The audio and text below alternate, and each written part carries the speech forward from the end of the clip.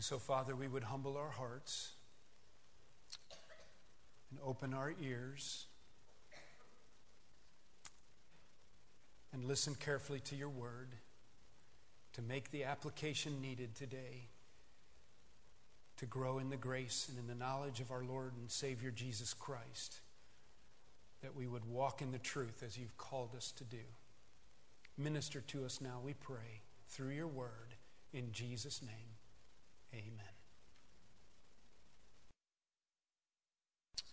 I remember it was barely 6 a.m. when our telephone rang, and unusual that it would ring that early.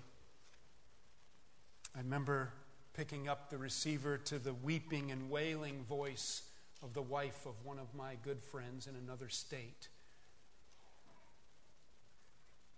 as she stuttered and stammered and wept and told me her story of the disarray of the evening before, where late in the night she had discovered her husband abusing the internet to feed his own lusts.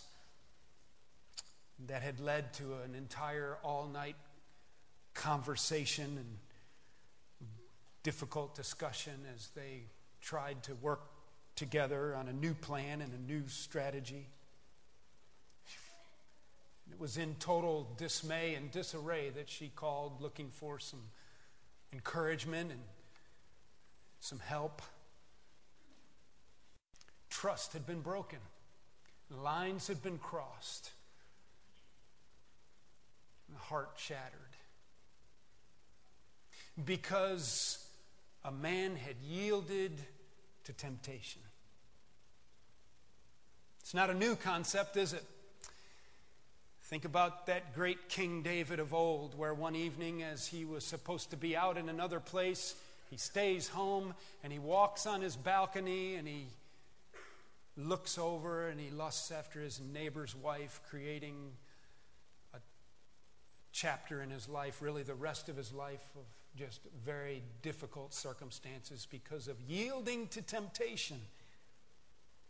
I think about Achan, that warrior of old in the book of Joshua, and there they were fighting, carrying out the commands of the Lord, and in the middle of the chaos of battle, there he is. And there's that Babylonian garment and that wedge of gold and the silver, and something inside him screamed out, "You should take that." And there was temptation. He didn't plan on it. He didn't mean for it to be that way, but there it was. This morning, as I've referenced, and I invite you to turn to Genesis chapter 3, I want us to talk about the practical subject of dealing with temptation. I'm going to talk a little bit about the mechanics of what happened in this passage. There are so many ways of approaching Genesis chapter 3, and what a foundational passage it is for us. And this morning, I want us to read as our text a passage that we've read several times in the weeks past, but we'll read it once again, verses 1 through 13. As we deal with this most important subject that I think everyone here this morning can relate to. I trust you'll be encouraged and strengthened in some very practical ways as we observe what happened in the beautiful setting of the Garden of Eden, where inappropriate lines were crossed, and the result was chaos and devastation as sin took over, when lust conceived, and it led to sin, and then sin brought death.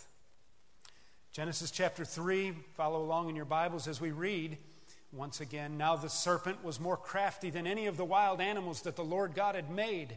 And he said to the woman, "Did God really say, 'You must not eat from any tree in the garden'?" The woman said to the serpent, "We may eat fruit from the trees in the garden, but God did say, 'You must not eat fruit from the tree that is in the middle of the garden, and you must not touch it, or you will die.'" "You will not surely die," the serpent said to the woman, "for God knows that when you eat of it, your eyes will be opened and you will be like God, knowing good and evil." And when the woman saw that the fruit of the tree was good for food and pleasing to the eye and also desirable for gaining wisdom, she took some and ate it.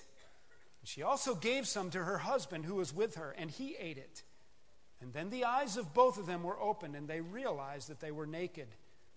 And so they sewed fig leaves together, and they made coverings for themselves. And then the man and his wife heard the sound of the Lord God as he was walking in the garden in the cool of the day. And they hid from the Lord God among the trees of the garden. But the Lord God called to the man, "Where are you?" And he answered, "I heard you in the garden, and I was afraid because I was naked, so I hid." And he said, "Who told you you were naked? Have you eaten from the tree that I commanded you not to eat from?"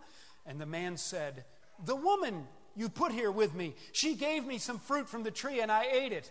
And then the Lord God said to the woman, "What is this you have done?" And the woman said, "The serpent deceived me, and I ate."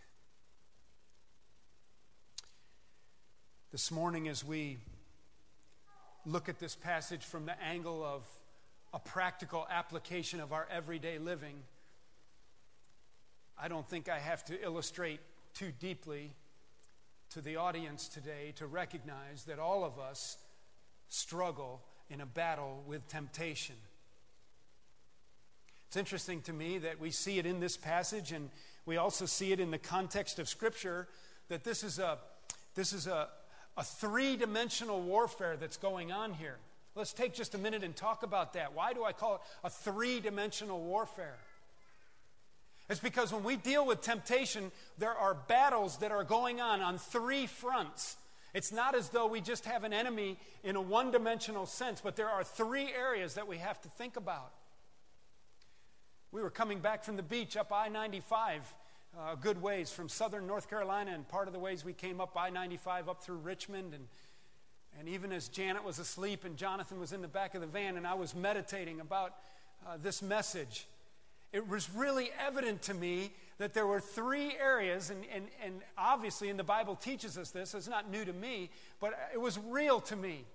Sitting there in my Honda Odyssey with Adventures in Odyssey on the CD tape player, and Jonathan had fallen asleep and Janet was there, that I had within the capacity of my own flesh the residuals of the old ways, that I could literally sin driving in my car in the middle of an interstate with my wife, to whom I've been faithful to, and my boy, and the pastor of a church, and that I had within me the capacities to sin right there within my own flesh. Isn't that interesting? But secondly, the Bible surely makes clear to us that there is a whole arena of the spiritual. Now we know, and we've referenced this as we've been working our way through the book of Genesis and being challenged from these foundational and important passages, that when we read Genesis chapter 3, we know coming in from chapter 2 that we're in a context of good. It's the Garden of Eden, and God pronounced it good. And there on that tree that day, hanging down from a branch or walking on legs, or we don't even know how it looked exactly, maybe hovering on with wings, was this beautiful creature identified as the serpent, later condemned to crawl on its belly. I take it to be either wings or legs were removed from it. And Revelation chapter 20 clearly points out that this old serpent was Satan, evidently indwelling this creature created by God that was good.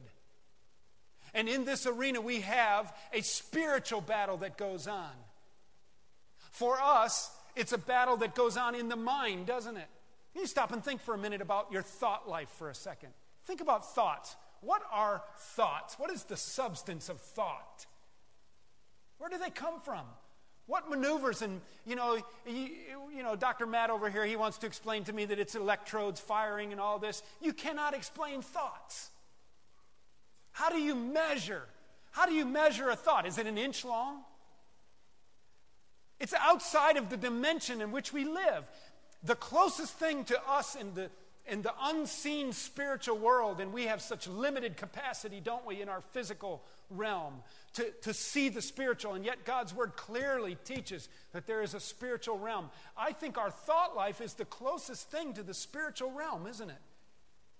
And Satan evidently has an ability to come, and we know that he's a schemer from Ephesians. We know that he's a liar. John 8:44, he speaks lies, and when he speaks his native language, he speaks in lies. It's his native tongue.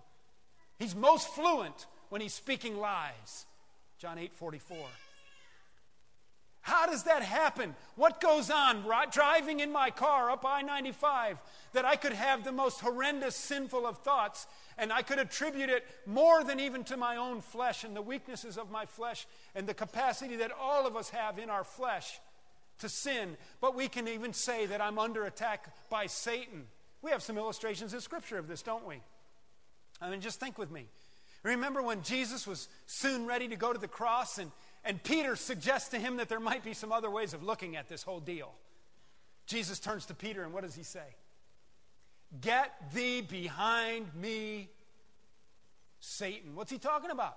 That there are now, there's concepts that are being introduced to the mind that are direct from Satan through the vehicle of words and ideas in the mind. How does that work? I'm not sure. And think about in the context of the early church in Acts chapter 5, I believe. And we've got a great young couple in the church, Ananias and Sapphira. Oh, we've enjoyed eating chocolate cake and Mountain Dew with them at church fellowships. And they're a great couple.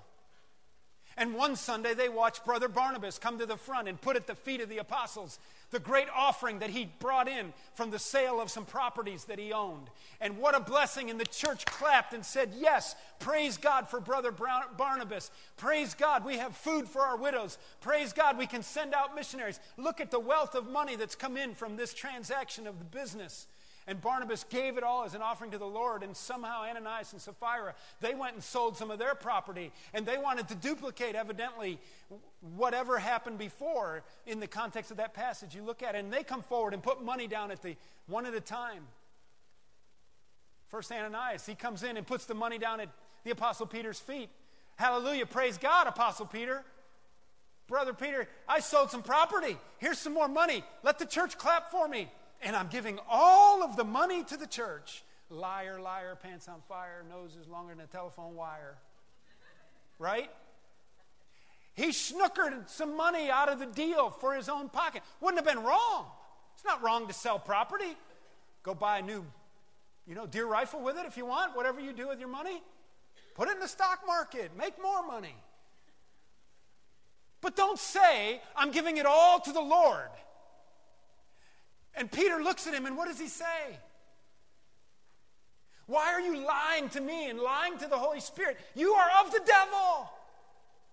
Why has Satan put this in you to do this? Somehow, in the spiritual realm, Satan has an ability to be involved in the thought processes of our lives, our mind, and our heart attitude, and tempt us to sin. That's a scary concept, isn't it? It's a spiritual reality. It's hard to understand. And so, what do we have? We have enemy number one. That's the flesh. The Apostle Paul talked about that in Romans chapter 6, 7, and 8, didn't he? In Romans chapter 7, that's that passage where the Apostle Paul, remember that passage, the tug-of-war passage?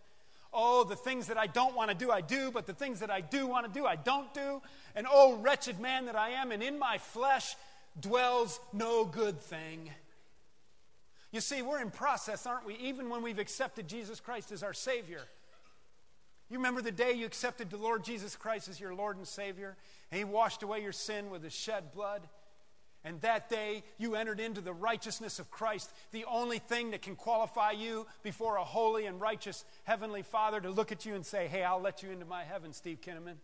Not because any good thing you do, but because you are robed and wrapped up in the righteousness of Christ. Praise God. And I recognize in my sinfulness I needed His blood to cleanse me, and I took His righteousness, and I was judicially, once and for all, declared righteous. Stamped, approved, can get into heaven, a child of God. That's justification. Something else happens there too. It's called sanctification. It's a positional righteousness. I am positionally sanctified. That's an old theological word. People don't like to throw around big words in church, but that's a great word. I'm sanctified. It means set apart from sin. And in God's eyes, Van Marceau, Steve Kinnaman, based upon the shed blood of Christ and our faith and trust in Christ alone, we have been positionally set apart from sin. Amen. Praise God. No merit of our own, all of His grace and His work. But I'm still alive. I'm still living on this earth. I'm still moving. Walking the beach in my t-shirt and my shorts, holding hands with my wife, loving life. And the residuals of the old ways are still there, aren't they? And that's what we call the flesh that we've been talking about, how inside my van driving up I-95 all alone, in my flesh, in and of myself, I have the capacity to sin. And so there is a progressive sanctification taking place, that as I grow in grace and as I grow in the knowledge of my Lord and Savior Jesus Christ, yes, there's this positional sanctification, now a progressive sanctification. Hopefully at age 48, older than dirt, I'm doing better than I was at 28. Right? And then, but someday, as John said in 1 John chapter 2 and chapter 3, remember? So we will be with him and we will be like him, for we shall see him as he is. Part of what John was talking about there was the fact that this body of death that the Apostle Paul cried out in Romans 7 that I referenced a minute ago, who shall deliver me from this body of death? Praise be to God, our Lord and Savior, Jesus Christ. And I will one day know what it is to be in his presence and to be sinless. I won't be a god like some false religions teach. I will just be completely sanctified by the blood and work of Jesus Christ. It will be fulfilled, and the residuals of the old life will finally be gone forever. It's 3 stages of a real spiritual work in my life: positional sanctification, progressive sanctification, ultimate sanctification in his presence. Praise God. So there's the flesh, the devil. There's one other enemy, and I noticed that driving up I-95 as well. I was driving along, listening to Adventures in Odyssey, clicking over to ESPN radio once in a while, checking the scores of the games. Real glad to hear East Carolina lost in overtime yesterday, stuff like that, just going along. And I look up, and there's a sign. And the sign says that if I pull off at the next exit, there's a great place for adult entertainment. Well, I'm an adult. I like entertainment. I got to process something here. What is that? No, not that kind of entertainment. Can't do that. Well, there it is. Big old billboard right on the side of I-95. I drive a little farther, and there's a big sign with big, bold letters on it that says, "Come to our restaurant," and there's even a picture of the kind of waitress that'll wait on me at that restaurant. No, I don't think Janet or the Lord will approve of me going to that restaurant. Better not do that. And then I go along, and there's another big billboard, and it's got big numbers on it, huge numbers. $16 million, it says in letters. And if I'll just get off at that exit and play the lotto, I might win that $16 million. Well, maybe I've already lost my home and my car and my job because I'm a compulsive gambler. I'm driving up 95 trying to have victory over, and now I can get me $16 million for doing nothing. Money does grow on trees. You understand what I'm saying? So here's my other enemy. My other enemy is the very context of the world in which I live. So there I go. There is the 3-dimensional warfare. Did you follow that? The flesh, the devil, and the world. And you know what's interesting? I think that in this very picture in Genesis 3 of dealing with temptation to sin and crossing the boundaries of God's plan of blessing for my life, we can learn some really practical things. So let's look now at Genesis 3, and let's break it down. And I want to do it in the order, we often say the flesh, the devil, and the world, but we're going to do it in a different order. We're going to go in the order that it shows up in the passage. The first thing we see is the serpent or Satan. So the first thing we want to see is his role in temptation. The second thing we're going to talk about is the context of the garden in which he lived and the externals. What were the dynamics or the mechanics of the temptation that Eve dealt with that she could have changed, or she could have had something to do with that? She didn't have to get off at that exit. So it was the world in which we live. So even though it was a good world, I'm not implying that the garden was a context of evil, like our world, which is dominated by Satan and his schemes. And then thirdly, I want us to look in her heart, the draw of the flesh within her, or the desire that she had spring up in her naivety and in her innocence. For the first time, she senses a desire that from then on, you and I have struggled with on an ongoing basis. This desire in me to do things that are not blessed of the Lord. So there's the 3 areas. First, Satan, and then the arena of sinful behavior, the world, and then the heartbeat of the battle inside of my flesh. Let's take a look at what's going on with Satan here, and let's break it down. Before you do that, will you turn with me quickly now to 2 Corinthians chapter 10. 2 Corinthians, chapter 11. 2 Corinthians chapter 11, and look at what Paul says here in the context of dealing with a ministry, the church at Corinth, and he's challenging them to live for Jesus. He's challenging them to be a Christ-centered church. They've attacked him as one of their leaders, and he wants to straighten them out and point them back to Christ, to not yield to living below their potential as a church. And notice what he says in this context of 2 Corinthians 11:3. But I am afraid, Corinth and Fellowship Bible Church, Paul says, but I am afraid that just as Eve was deceived by the serpent's cunning, your minds may somehow be led astray from your sincere and pure devotion to Christ. Isn't that a great phrase? Your pure and sincere devotion to Christ. Don't you long to have that as the testimony of your life? Look at that guy. Look at that girl. If anybody is sincerely devoted to Christ, it's them. And look at the purity of their life, the separateness from sin. And the Apostle Paul says, I long for you to be a church full of people who are sincerely and purely devoted to Christ. But I am concerned that in exactly the same way the serpent deceived Eve, that he will deceive you. And so I take it from that phrase, back to Genesis 3 now, I take it from that phrase that Satan is kind of a broken record. He found a mechanism, he found a technique, he found a template for tempting people, and it works every time, over and over and over and over. He doesn't even have to be creative. He's just got a system that he knows how to work. And he did it from the beginning, and he's still doing it today. That's amazing, isn't it? Genesis chapter 3, take a look there. Look what he says. Now the serpent was more crafty than any of the wild animals that the Lord God had made. And he said to the woman, notice the first thing he does, did God really say?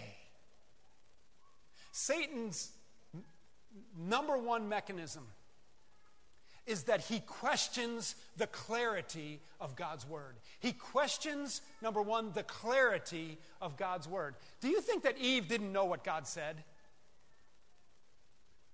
I think Eve knew exactly what God said. I don't think there was any confusion in her mind. Eat from any tree in the garden, but don't eat from this tree right here. Okay. I don't think there's any confusion. Is there even any room for, if you parse that in the Greek, it could mean that this tree is that tree and that tree is this tree. And Satan says, did God really mean it? Did God really say? He got her to doubt the Word of God, didn't he? He got her to doubt the Word of God. He's doing the same thing today, isn't he? Across my desk at the counseling and in the office of when I'm doing counseling, I am amazed. And it's almost always dealing with issues in which God has spoken in his word just as clearly as he did to Eve and Adam on which tree not to eat from. God's word, it's usually not, fog areas or gray areas where there's big commentaries written on trying to figure out what God really meant, whether he was going to come in the clouds as a rapture before the judgment begins, or if they before and during the judgment, and a mid rapture and a partial rapture, and is there really a rapture? And that word's not even in the Bible, but it's a Latin word, and it's not those things. No, it's clear. It's things like sleeping with my neighbor's wife. It's things like stealing. It's things that, like, God couldn't be any clearer. And they sit across the desk from me and they want to say, well, I know what God's word says, but I'm not sure it really means that for me. And sometimes I just want to scream, give me a break. What are you thinking? How can it be any clearer? But that's what Satan does. And at that moment, I recognize they're under attack, man. We need to pray. Listen, did God really say? To doubt the word of God. Secondly, he goes on and she answers and she says, well, we may eat from the fruit, and she adds a little bit. And some people build a case for the fact that she added to the word of God.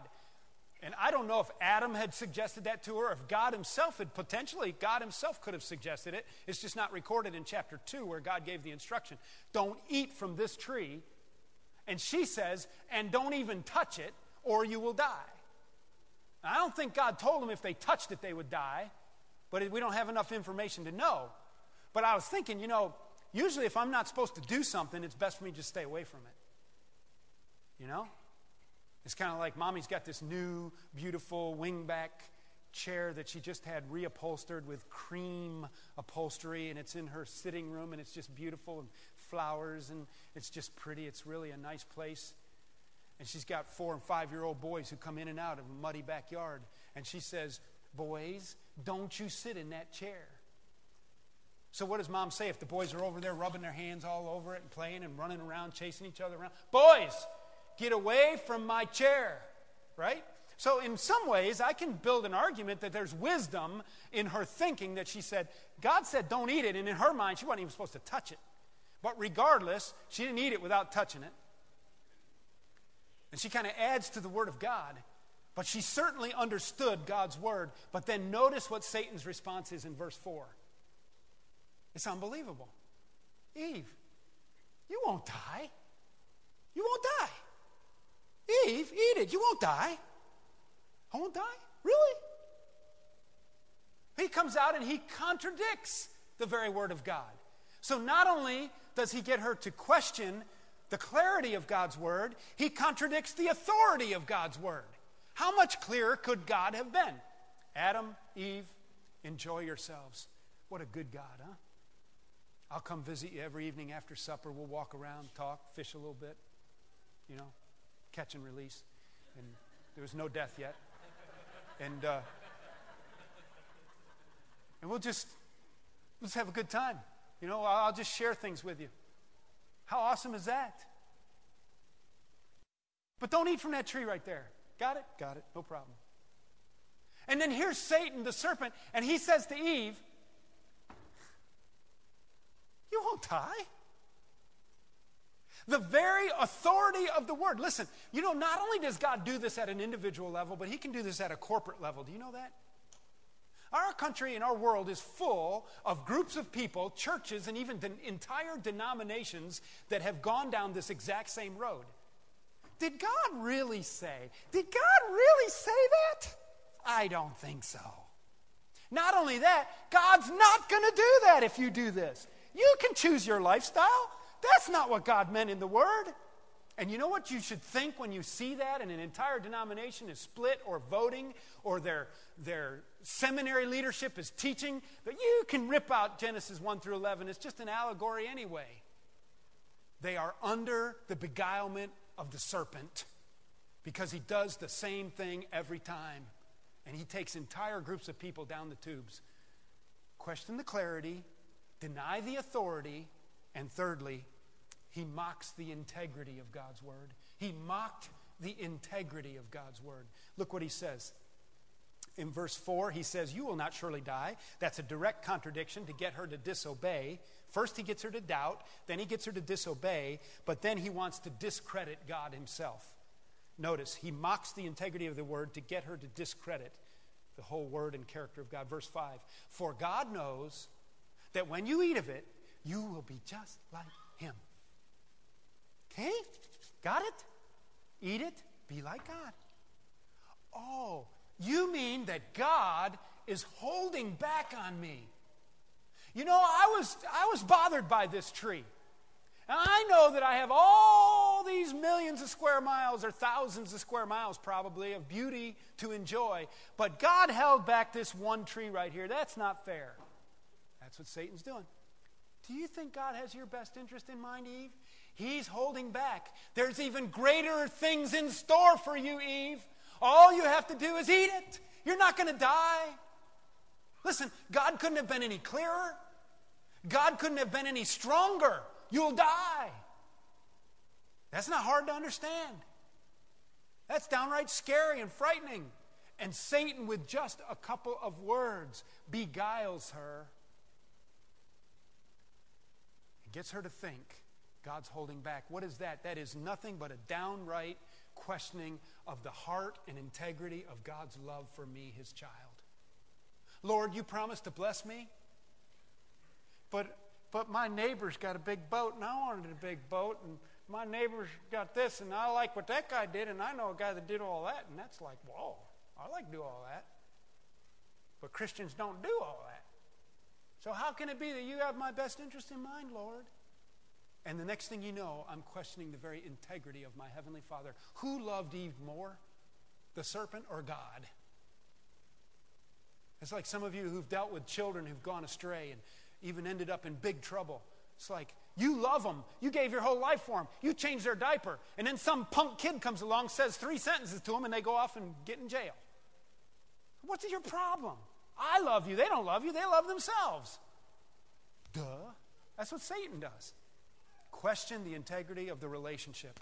God doesn't have your best interest. There it is. That's his scheme. He does it all the time. He does it for entire groups of people. Entire churches have left the truth because of this. Why? Questioning the clarity of God's word. Contradicting the authority of God's word, that I come in under the authority of God's word no matter what. And mocking the integrity of God's word. Well, that's Satan's template. Let's go on to the arena. Okay, that's what Satan's doing. Now let's look at the context of the garden and let's look at the arena. This is driving up I-95. This is the world in which we live. What is here? What is it about where I live in this world that makes it easy to sin? First of all, I want you to see, and this is more from an inference than an exegetical response to the passage. But isn't it interesting that where Eve is in this huge garden, tell me, where's Eve standing? She is, number one, she is in the obviously tempting situation. You see that? She is in the obviously tempting situation. This is the location of where sin is. Now, sin comes from within, okay? You can go build a platform down in the middle of the woods or go live up in the attic of the pavilion or something all by yourself in the dark for the next 10 years, and you can be a dirty, rotten pagan sinner up in there all by yourself, even with no cable TV. You can do that because sin comes from within. But there's an external grid. There's a framework around us that it ends up being an enabling world in which we live. That's part of the fallenness of our sinful world. It enables me to turn away from God. That's one of the things that creation groans under sin. And people take beautiful God-given things and pervert them and turn them in the external world around me. But one of the things Eve did was as simple as can be, and that was she simply did not avoid the obviously tempting situation. Listen, guys that are into sports gambling and are addicted. And there's certain restaurants where they go and bars, and they can go to that bar and they can gamble while they eat a big steak and watch on all these screen TVs, and they can gamble. And it's so accepted, but it's become compulsive. They're out of control. They've begun forging checks. They haven't made their house payments. They're stuck in gambling. Let me tell you something, buddy. The first thing you got to do is quit going to that restaurant. Quit going to that bar. You see? Now, it's in his heart to gamble. But one of the things you got to do is don't go down there. You can't walk in to the devil's playground to stand against the devil. You've got to remove yourselves. That's one reason why, and when I counsel people regularly, you've got to be in church, man. You've got to be here. You need to be in Sunday school with your Bible open on your lap. Why? Because this is a spiritual war. There's no easy answers here. There's no catch-all formula. People are always looking for the formula that I can overcome my temptation. I got this real problem, Pastor. You give me 3 things and give me victory by next Tuesday morning at 10 o'clock. No, I cannot. But I can tell you one thing, that in the process of sanctification and walking and growing, that by next week, by God's grace, you can be farther along in victory than you were last week.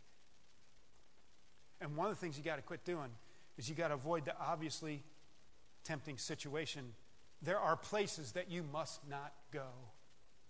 Now, I was thinking about Proverbs chapter 7. Remember that picture in Proverbs 7? We'll not take time to turn there. Solomon writing in the second person. Remember, that's where he says, I looked out the lattice of my window, and I observed among the crowd on the street a young man. And it was in the twilight of the evening, and he was walking down the street towards her house. Well, you know who she is, don't you? She's the adulterous woman. I speak this message at camps a little bit out of Proverbs 7, a message on moral purity. And one of the things I ask the high school kids when I'm talking about that is, do you think that he knew where she lived? I guarantee he knew where she lived. Do you think he knew what time of day to go down that block? I guarantee he knew what time of day to go down that block.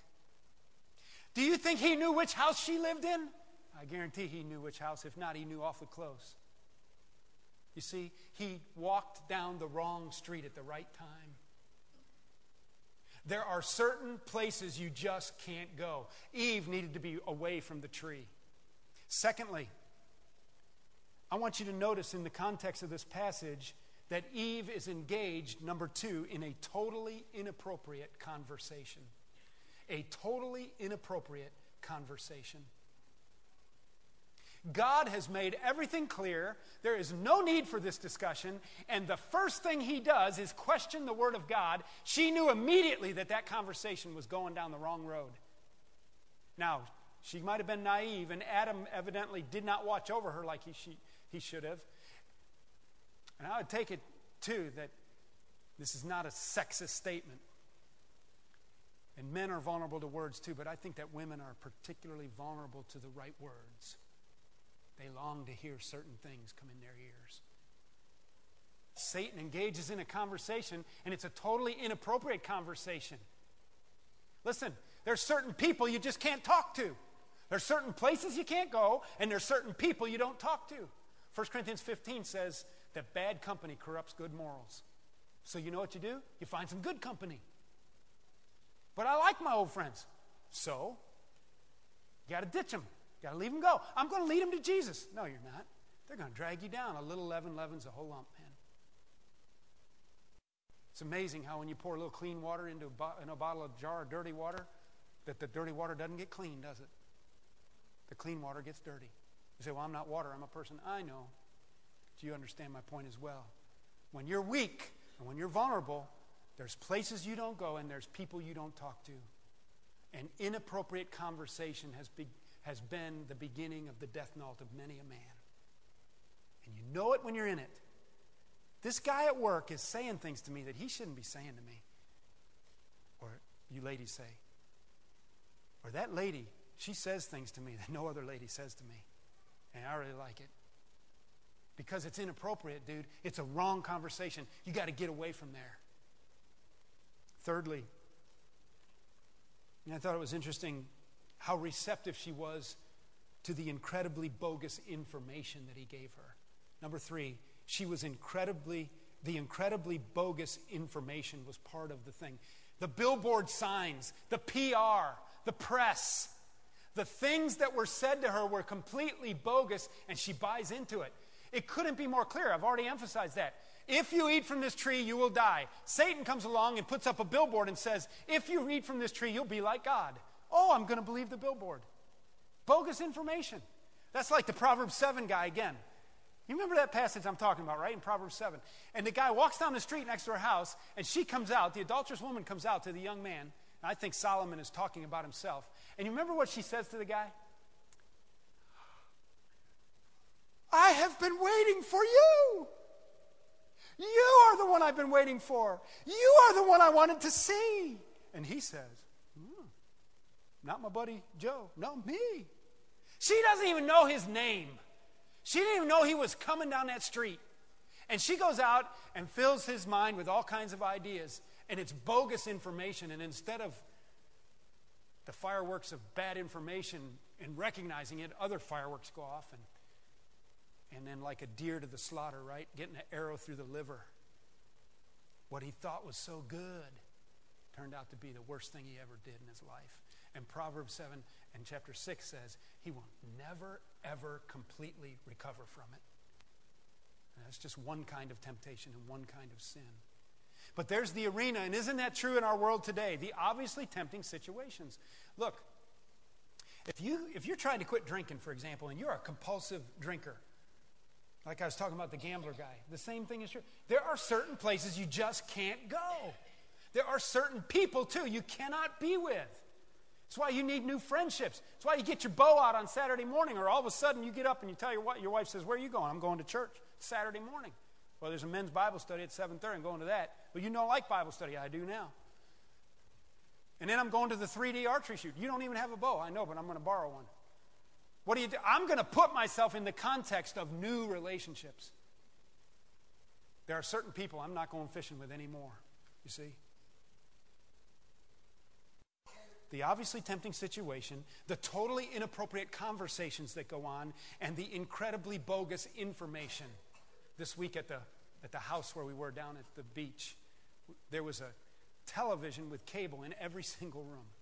In the kitchen, in the living room, and in all the bedrooms. And Jonathan watched cartoons way more than he should have. And that's not an illustration, that's just a comment. I don't owe you $5.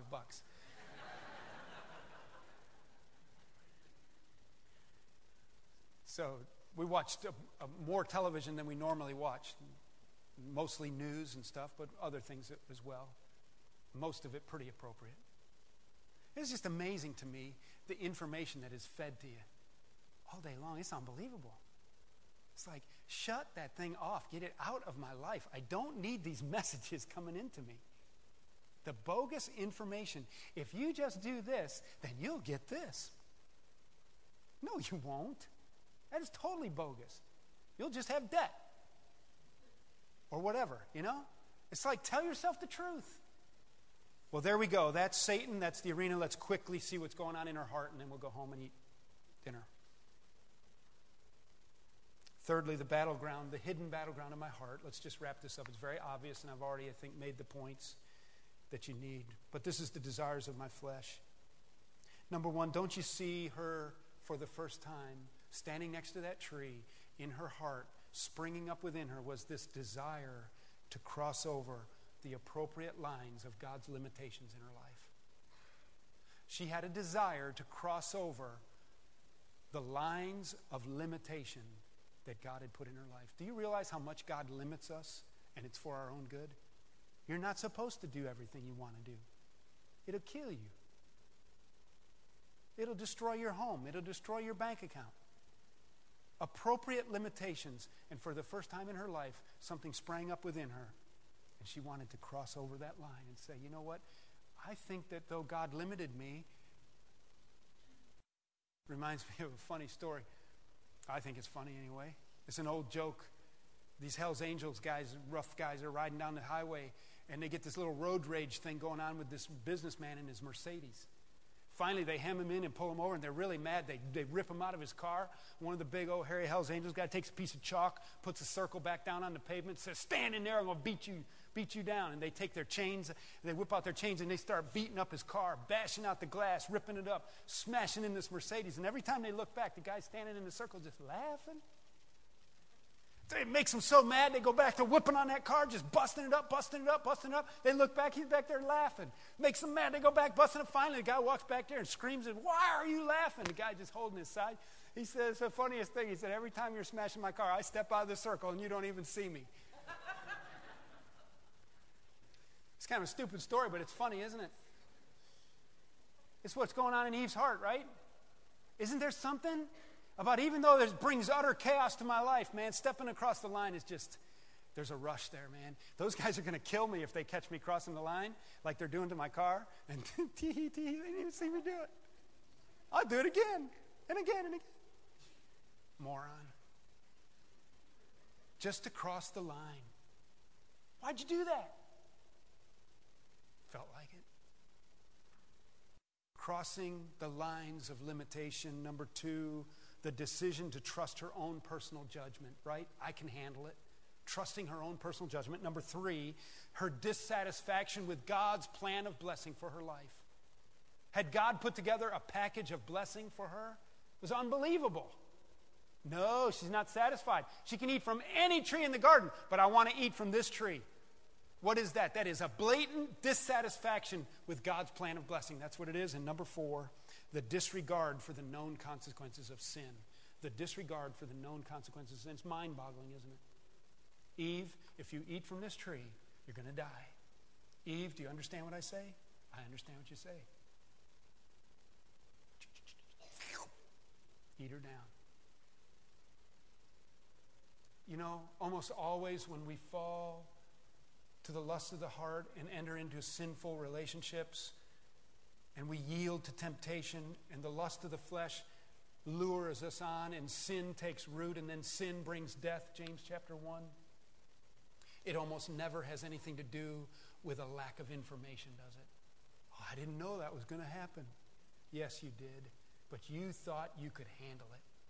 You knew exactly what was going to happen, but you still felt like doing it. What is it about us?